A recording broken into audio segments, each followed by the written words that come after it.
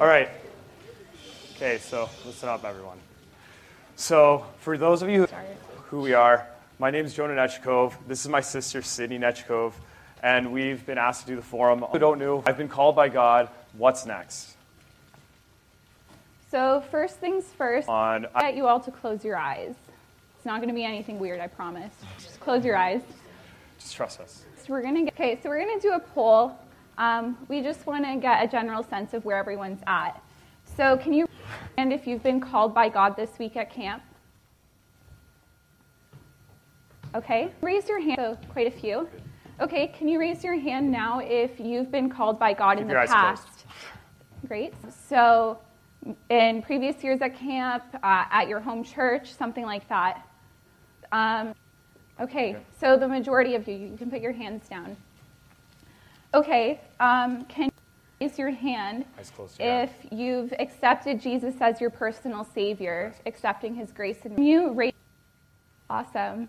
Great, so we have some believers here. Mercy. Raise your hand if you're a born-again believer.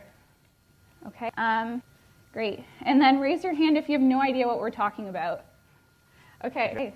That's some honest people here. That's all right, good. you can open your eyes. Okay, so that's the call of God. Can we get some discussion going? What is, pass around a mic, but we'll repeat your answers. So we'll just open it up. What is the call of God? We won't think it is. Anyone. Call of God. What do you? Conviction of sin. Anyone else? Conviction of guidance. Good. Anything else? All right, looks like we got some work to do. I guess so.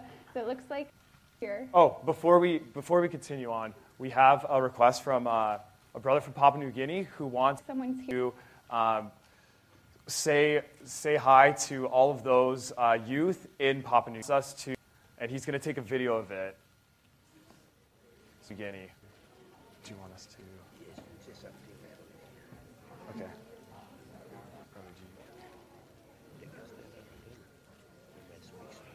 There it is. Okay.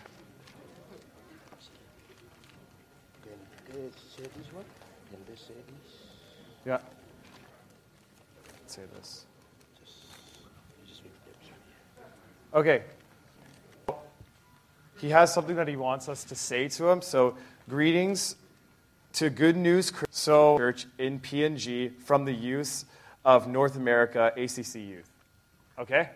Christian, again, greetings to the Good News Christian Church from PNG. So, from the youth in North America. Yeah, Cindy, you want to write this on the whiteboard? That's probably a better idea. Hold this. Yeah. Okay. Is red, so hopefully you can see it. I'll write it big. The marker. Do we have lights? You guys, pretty dark. Just one sec. Can you guys see that? Question. We're not going to type it on the PowerPoint. You guys read that at all? Kind of? We don't have a better marker. There's no... Can you... Oh, Cindy, this one's better. Here. Okay. No other one. This one's a lot better.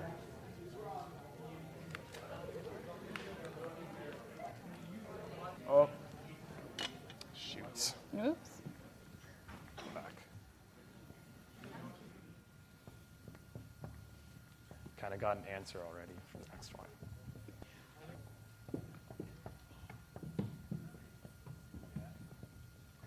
Oh, it's kind of... Just right in North America. Whoa.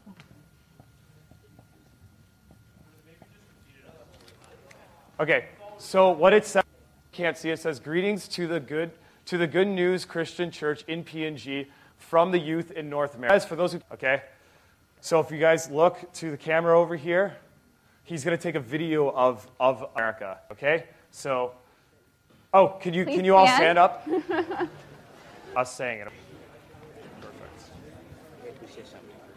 Do you want to say something too? Okay, so I'll count down from 3. Okay. They speak in my language, and then after I say something in my language, they will read from there. Okay, so he's going to say something from in his language, and then after he's done that, we're going to say this greetings. Okay, say something. So the video is on. I will say something in our language. After I say something in my language, then you will say, "Bring in a good news youth in PNG from SEC greetings to America." All right, we'll repeat it. Okay. After when I note my head of the Greetings from the good news. Wait. We'll retry it. That was bad. Oh. He didn't say anything. I thought he did. After I say, okay, I'm starting. Nung nais bini jo Amerika rukmi ka keren dari Amerika. Ister ke ba non nung nais yang kuleten. Apa ma kam keberapa ka? Goram di jutu go ro kan paren ko. Jimo ko nang ni pa tijan ko ma ko. Tapi da yo.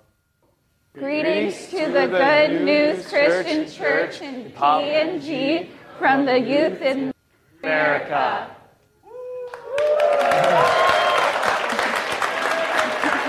North America.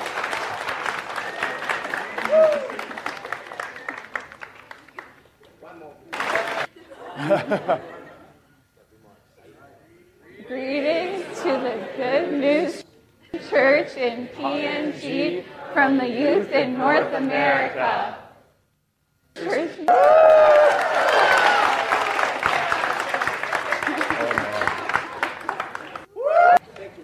All right, thank you guys.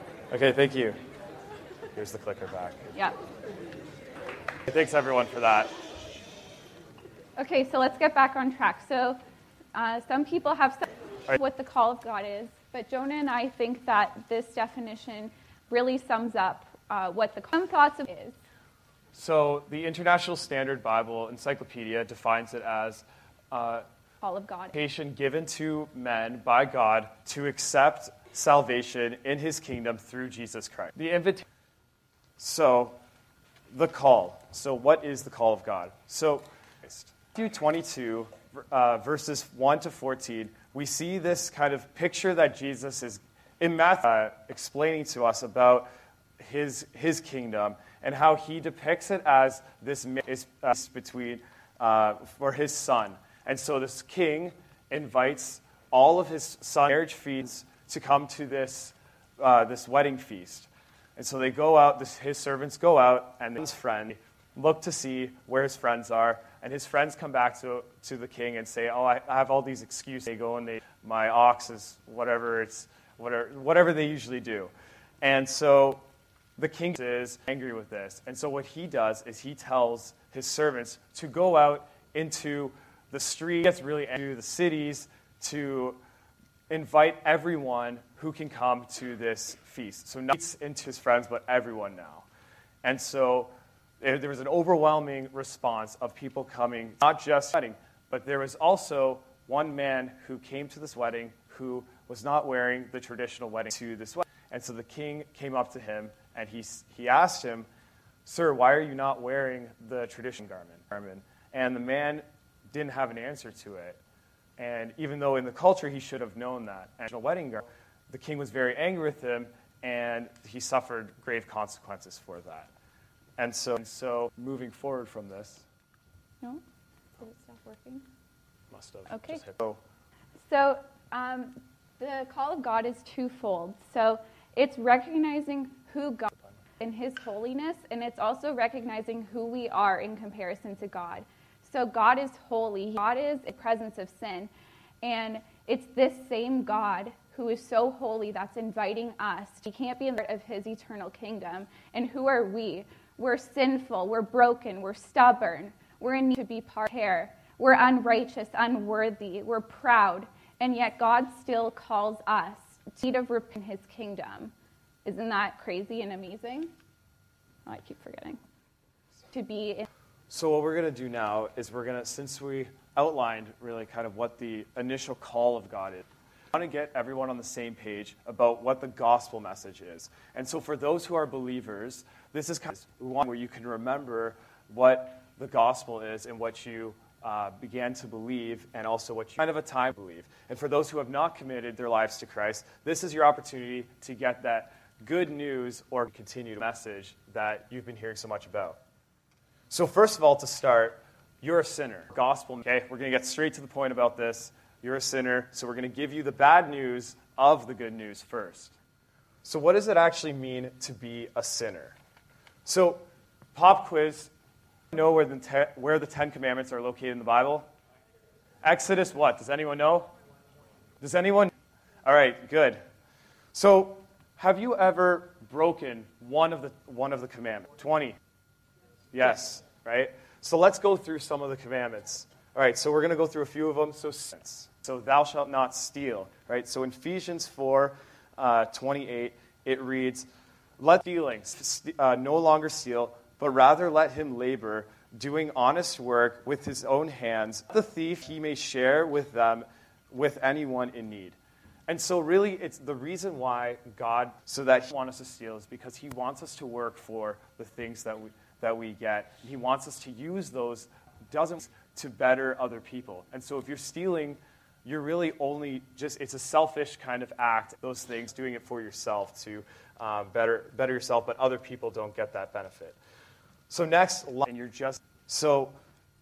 Proverbs 12:22 says, lying lips are lying to the Lord, but those who act faithfully are his delight. So domination, it's this kind of, we got to realize how much God actually hates lying, because it's of his character. God's character is truth. He is truth. And so when we're lying, we're going against God's nature. So, murder. Are you guys guilty of murder? God. I mean, you probably wouldn't be here if you were, right? So, what do we mean by murder? Well, when Jesus talks in Matthew 5:21 to 20, broken, he explains how hatred is actually murder in your heart. 6. Murder is the worst thing that you could do to a human being.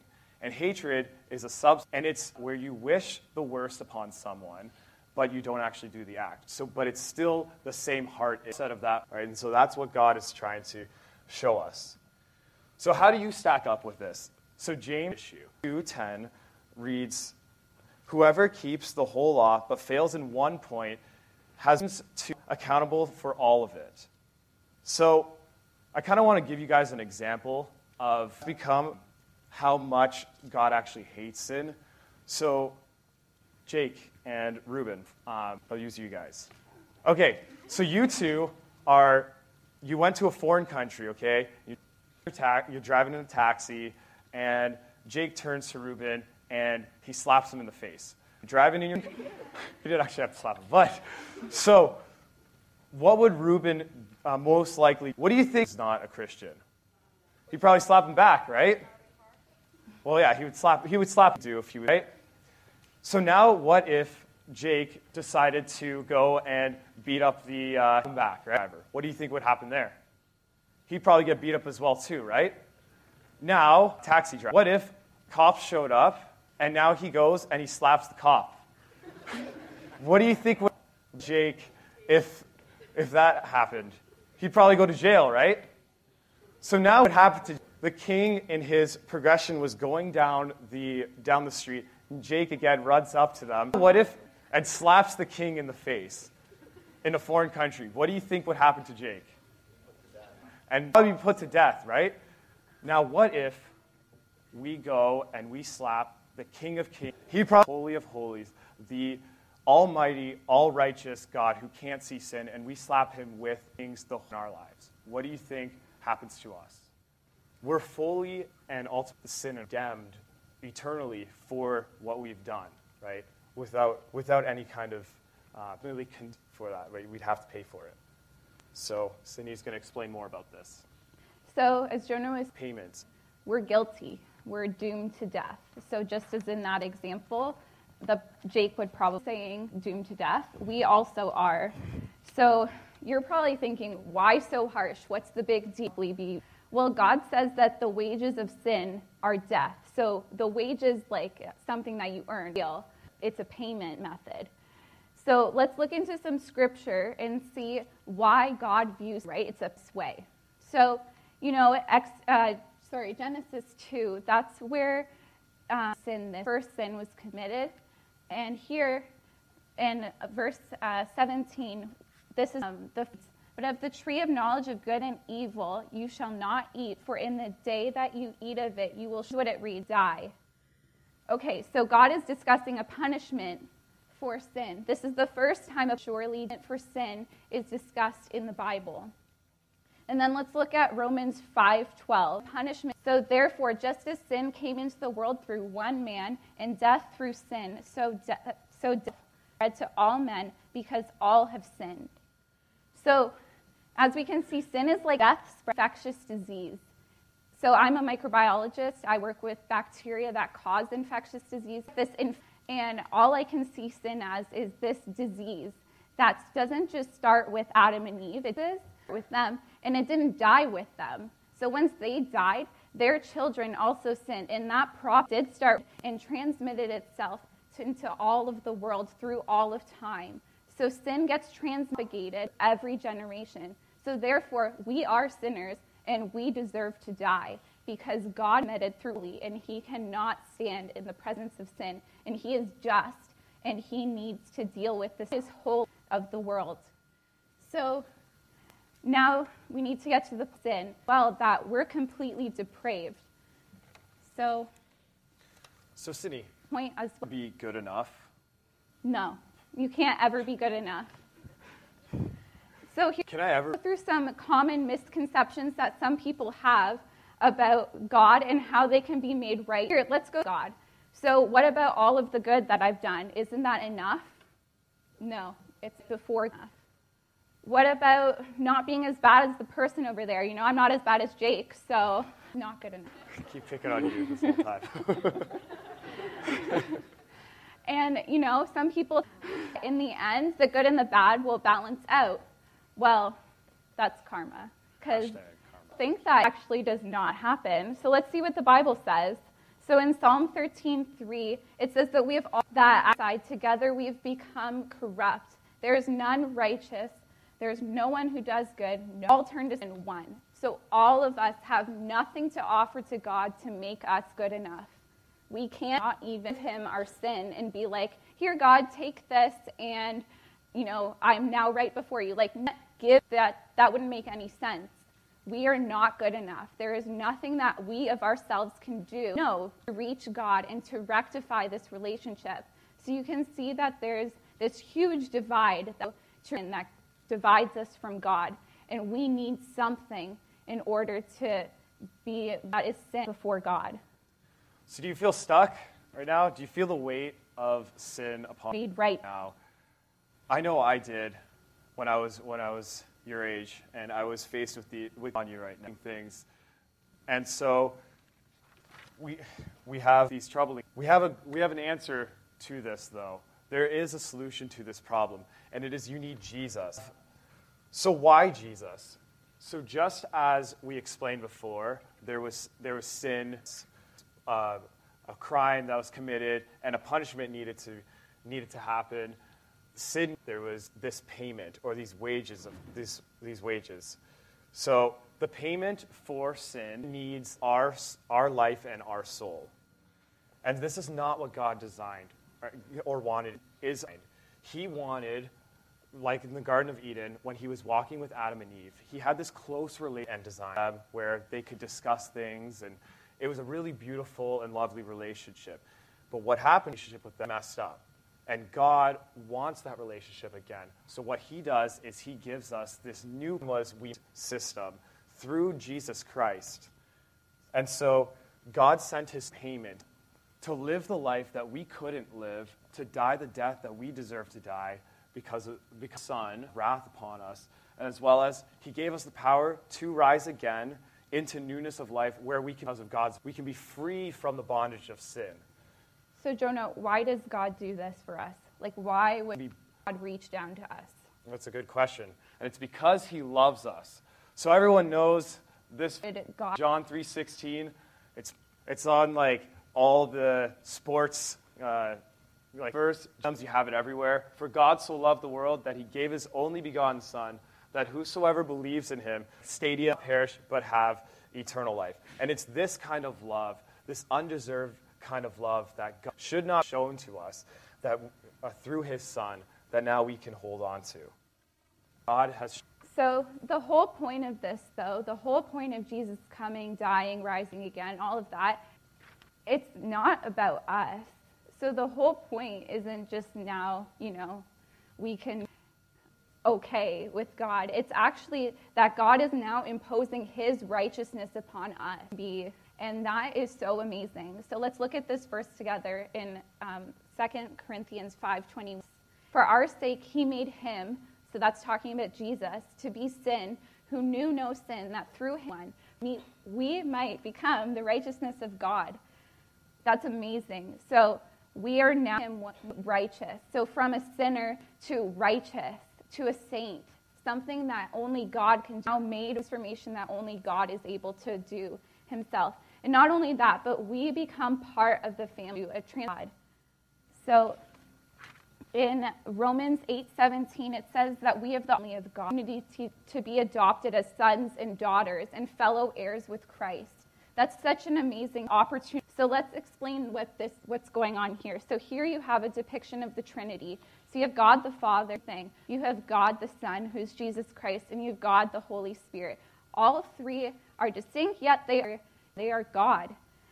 And now, because we as believers have the Holy Spirit living inside our one, we have that same closeness of relationship that God has with his Son and through the Holy Spirit of us. We now are adopted into that as part of the family of God and have the opportunity to be in a close relationship. This is what God designed. This is what he wanted. And we have this opportunity now because of what Jesus has done for us.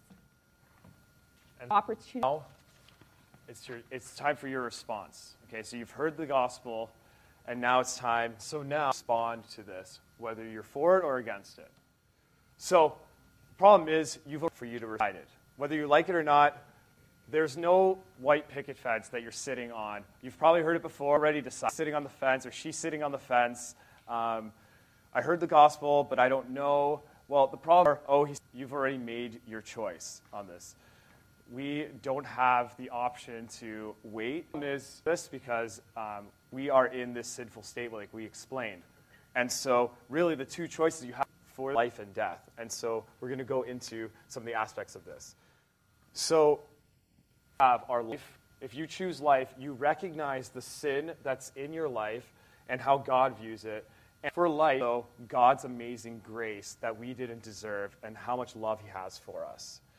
You also repent of those sins. So you acknowledge the sins, you confess them to God, and you turn those sins, and you cleave to God instead. And so, in a way from life, you also have this new life in Christ, where now you've died to your old self, where those desires and if you choose passions that you had before are now being buried with Christ, and now you're rising up as a new creature who has those God's desires. And in this, you have victory over sin. God only comes through his Holy Spirit and this active communication and relationship with God. And this ultimately, if you choose life and you continue on this race, you gain eternal life and communion with God, and you could spend eternity in his love and in his presence. So you could eternal death. So by not choosing, just saying, I want to wait, I'm too young, making up. It also chooses, you actually are choosing death. So what does that mean? It means you're rejecting God's love and grace. So that seems like when you look at who God is and his love and his grace, it seems ridiculous to reject such a God who's giving us a free gift of grace and restoration. So you continue in sin, and you are a slave to sin and to Satan. We know that Satan is the one who is then control of sin, and he's the father of sin. And he wants us to stay there, and he wants us to be bound and have baggage and wounds and scars and everything that's associated with sin, because it just keeps getting worse and worse and worse, and there's nothing you can do about it other than sin, the call of God. And this ultimately leads to eternal separation from God. So you may be accepting young, I'm vibrant, I have so many days ahead of me, but you don't know when you're going to die. It could be that you think I'm in. You really don't know. And so at this point, you need to do something about it. Next second. So the time to choose is now. Don't put it off. If we look at the verse here, Hebrews 3:15, it says, "Today, if you hear his voice, do not harden your hearts as you did in the rebellion." God's reaching out to you, and he's calling out to your heart, and he's saying, "Come to me. I've died, and so I love you, and I don't want you to be separate from me for you." And okay, Sydney, I've now accepted Christ. I've died to my old self, and now I'm risen in newness of life. What is God calling me to? Marriage. Oh, that's an Kidding. answer. God's calling us to be his disciples. So just look at this Great Commission. So we've all heard the Great Commission so many times, but I really want to take into account everything that's involved in these verses. So this is Jesus talking. It's right before he asked you to take to heaven. He was instructing his disciples, and we are his disciples. Those who choose to follow Christ are ascended disciples. So it says to go, therefore, and make disciples of all nations, baptizing them in the name of his disciple, and of the Son, and of the Holy Spirit, teaching them to observe all things that I've commanded you. And Father, I am always with you to the end of the age. So God is always with us. And behold, this amazing promise to have is that once you commit your life to God, he is never going to leave you. And that's the most always there. He is always there through his Holy Spirit, teaching you, guiding you. And that is why he has shared this gospel message with others. Because of what God has done in our lives, we want to then want to propagate it to the whole world and tell everyone that God has done an amazing work in us. So God is calling us to live holy, sanctified lives. Now that sounds really scary, really mature, and it sounds like something that's really hard to attain. So it sounds like do this through the power of the Holy Spirit. And through his power, we can be victorious over sin. We can only bear fruit of the Spirit. So you've heard those verses where you're going to know someone's a Christian, and you can look around and you can see this person's a Christian, this person's not because of their fruits. But we are either fruit to bear fruits of the Holy Spirit. And we're also called to grow and mature in our walk. All called. So what does that involve? That involves reading God's word, actively being in prayer, being active of Christ, and then also reaching out and spreading the gospel message with others. In the body. Okay, so what does it mean to be victorious over sin? So just as Jesus died on the cross and he was risen again, he had victory over sin and us. And now we have power through the Holy Spirit, death, be victorious now. So God has now given us himself to be able to be continually in his presence and to be continually victorious over sin. And so now we are no longer slaves to sin. And it reads in Romans 6:6, our old self was crucified with him in order that the body of sin might be brought to nothing, so that we know that we would no longer be enslaved to sin. And verse 11 also reads, dead to sin, but alive to God. So you can see here that now we have been made free through the shed blood of Jesus Christ, and now we have the life to God to be able to live a life that's holy and sanctified. And so this power that was part of our old self is now dead. In 2 Corinthians 5:17, it reads, sin, if anyone is in Christ, he is a new creation. Old things are passed away, and behold, therefore I'm new. And so now we can start to view sin the way that it has become sin. So in Romans 12:2, it talks about the transforming of our minds. And so God views. He doesn't want to just save us and leave us. He wants to change our minds, to change our view. God doesn't want sin. He wants us to be able to actively come to him and say, God, where is the sin in my life? Where are you on holding high priority when I should be holding you in high priority? Okay, so then I have a Things that I'm... Are Christians perfect? Well, no, they're not perfect. Okay, so then one question, are we being perfected? Well, if you look at the Bible, yes, we're being perfected through sanctification. So in Philippians 1:6, it says, "He who began a good work will bring it to completion at the day of Jesus Christ." So God is going to be with you as we're going through life, right? And so he's going to continually sanctify us so we can become more with us. Okay, so then let's talk about some of the fruit that should be exhibited in a Christian's life. So I have a question. Does anyone know where the fruits of the Spirit are found and where in the Bible? I first have a... Yeah, that's right. And can anyone name off, yes, fruits of the Spirit, just offhand? Yes. The fruit.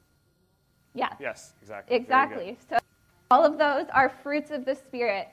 So this is not a perfect depiction of what the life of a Christian is, but we are called to bear fruit. So let's start out with where you came as a Christian. So you first heard the call. So you're like a little seed that from going on there. You're hearing the call of God, and then when you respond to the call of God, a little tree, there's nothing to sprout.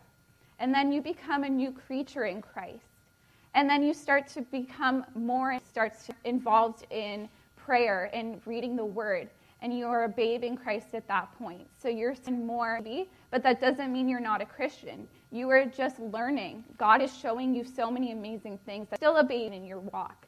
And then you begin to mature through sanctification, and you bear fruit at that point. So God wants us to bear fruit, and sanctification is the way that he allows us to bear. So what do I mean by that? So a tree that's bearing fruit, you want it to bear more fruit, right?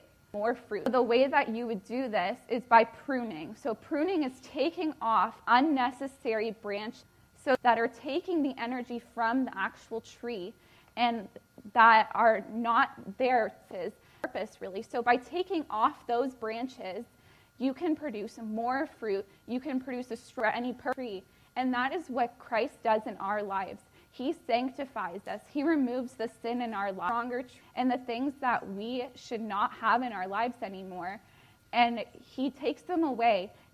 We can be more holy, more like him, and produce more fruit for his glory. So just as we said, the fruits of the Spirit are found in Galatians 5, verses 23.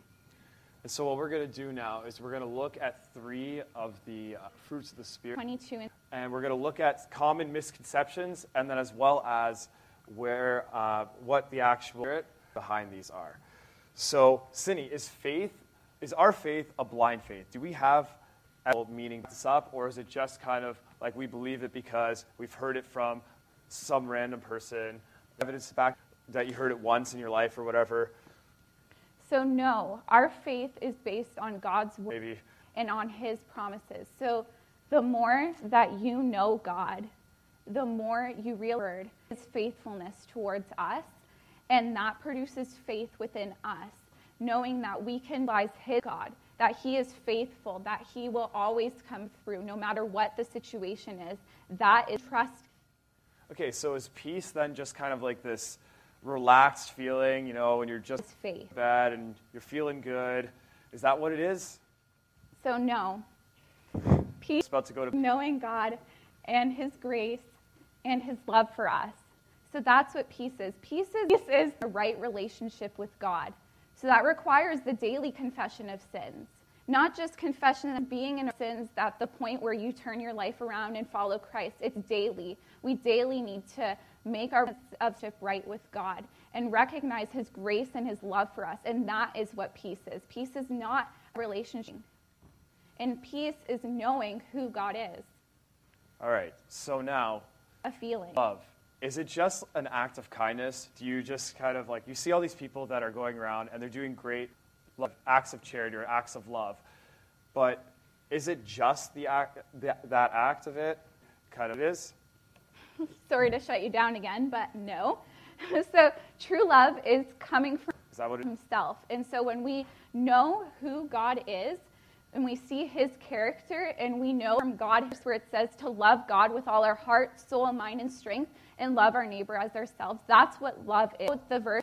So love is denying ourselves of our selfish passions, and yet is clinging to Christ and to his love, and looking to God as the illustrator of our love.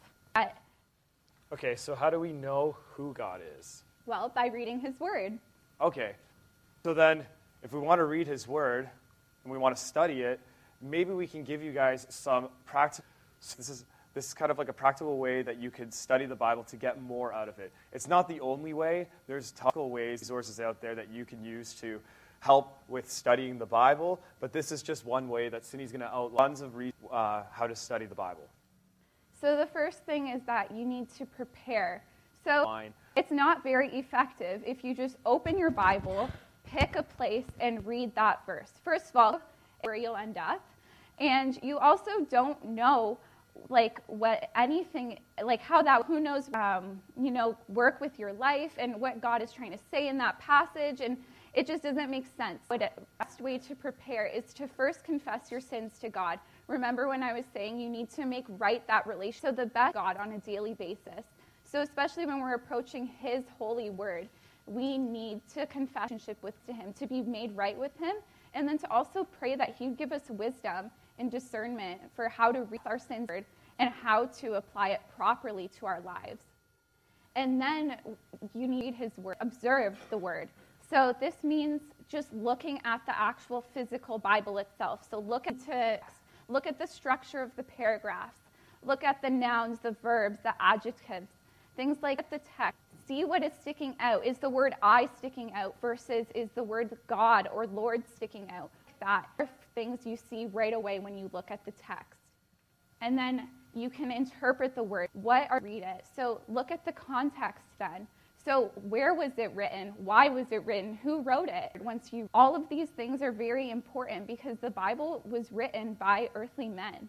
And so we need to understand why was it written at this time in this place in order to fully understand what it is trying to say. And if some of the words are a little bit difficult, don't be afraid to pull out a dictionary, stand to the Greek and the Latin and the Hebrew, and try to figure out what is this actual word. Because that is how God can speak powerfully to your life. And then saying, only then do you apply it to your life. So how is this going to affect my life? So if you were to only not look at context at all and pull out a verse like, I can do all things through it, well then, you could say, I can do all things through Christ, therefore I can jump off of an airplane without a Christ, and I can live because I can do all things through Christ. That is totally out of context. Parachute. That is not a proper application of Scripture. So once you look at it in the proper context, and then you can actually see how is this going to affect my life, and you can pray about how the Holy Spirit then help you to apply these words to your life. And then it's really important to repeat this. So not Spirit can read the Bible once in maybe your morning or your evening, but to constantly just in the Word. So writing out verses on cards and putting them in different places where you'll be. Putting it only be in on screen on the back of your phone. Different things like that can help you to repeat the Word of God and has it constantly on your mind. And therefore you can study it a lot more effectively. Have it constantly. So we talked about being active in God's Word, but how is someone active in prayer? Okay. So Jonah, is it just singing the God is great and God is good song right before I pray and eat? Well, not really, Sydney. So Matthew 6:7, Jesus is speaking to a group of people, and he's talking about not praying using vain repetition. So what he means to that is by repeating phrases or repeating words, or means by kind of like songs or whatever over and over again until they lose their meaning, so they become empty or vain.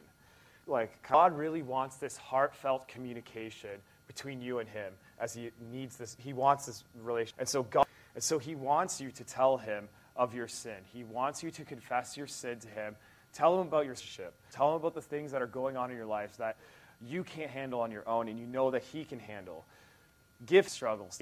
He's the holy, righteous God. Give him that right praise.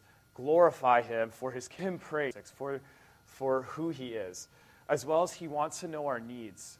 He characteristic in helping us out. And so giving him our needs, the things that we enjoy to further his kingdom, you can ask for them in prayer, as well as others' needs. So if you hear of people who want sick or those who are struggling with something, lift them up in prayer. Bring them to God. Bring them into your relationship who are God in prayer to kind of help them out as well. Let God help them out.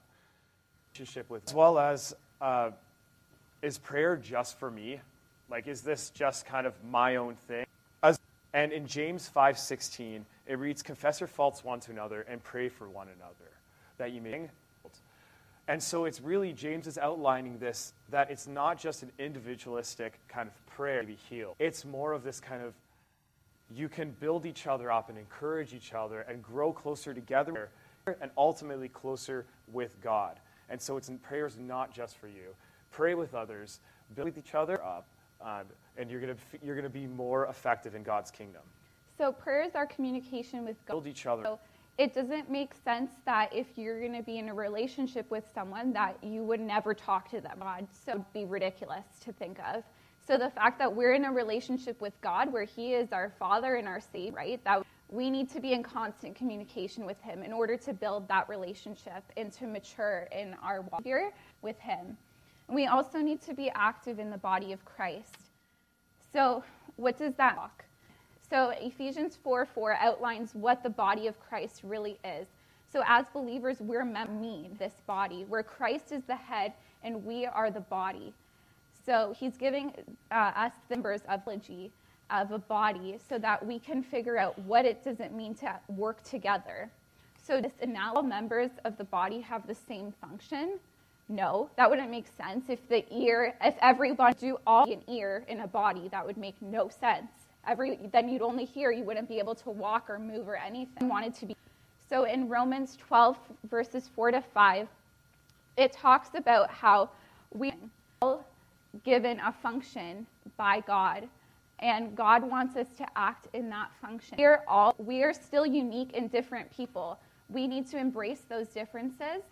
And one thing to hear is that unity is not conformity. So you don't need to conform to this I love, or it's not uniformity, sorry. So uniformity is being exactly the same. We are all different. God made it little unique and different. And he also gave us unique gifts that he wants us to use for his kingdom. So it's all unique. To pursue unity in the body of Christ in order to be effective, but we don't need to we need exactly the same as each other. So just because one person is talented in music does not mean that it needs to go and be talented in music. That's not what the Word of God is saying. So like the preacher once said a few years ago, you've got to go. So now we're going to talk about the Great Commission. Okay, so is this just for the missionary? All right, and is it for us? So whether you're great or small, God has called us all to be witnesses for him. It's like we're his ambassadors on this earth to spread his love to all to be around us. And so if we look at it, we're his hands and feet on this earth. Everyone not here physically, but he's given us his spirit, and he's given us the ability to be his hands, his feet, to do. Christ is not the work of the kingdom now. And this is not an option. And it could be as you sharing your personal testimony. It doesn't have to be this big sermon. It can be if the Spirit leads you to simple as preach his word in a more lengthy fashion, or in a smaller way, not smaller way, but like a shorter fashion with your testimony to kind of explain how your testimony brought you to this point, how his love has transformed you, and how his son and the death of his son has transformed God has. And so it's our job to sow the seeds of truth. It's not our job from your life there and force some growth on this person. That's God's area. We're called to sow the seeds of truth, to show God's love and show his truths and teach others to become disciples. And so as it's been said before, just do it. For those who haven't seen Disciples, check it out. It's pretty good. That's my plug for that. Okay, so that's everything that video we have for you. So thank you so much for listening. We're going to take some time now for questions or just some general thing that we'll pass the mic around. So just speak into the mic and raise your hand, general comment, something you'd like to share. If you have. One thing that a couple weeks ago I was talking to a buddy of mine. We were talking, and he asked me if I date. I learned God. Like, am I in that relationship with Him? Do I spend time? Do I actually got time out of my day to be with God and have that relationship like you take with like a boyfriend or girlfriend? You know, do I arrange my schedule around with Him? Like, do I go out on a date with God? You know, that sort of thing. And I've kind of spending time with applied that to my life, and it's been really good. And I encourage everybody to date God. Thank you for that. In the Bible, it says that we are the bride of Christ, right? So it's more than just the dating relationship. There's that lifelong commitment of Christ. And husbands and wives go out on dates together all the time, and they spend time together, and they communicate to God. And, you know, that's exactly what this brother is saying right here, is that, you know, we need to be spending that time and developing that relationship with God. Amen. Yeah. Thank you for that.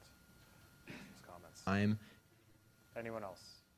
Okay, if not, fill out those exit slips and hand them to someone on your way out, and we hope you have a great rest of your day. Thank you. Please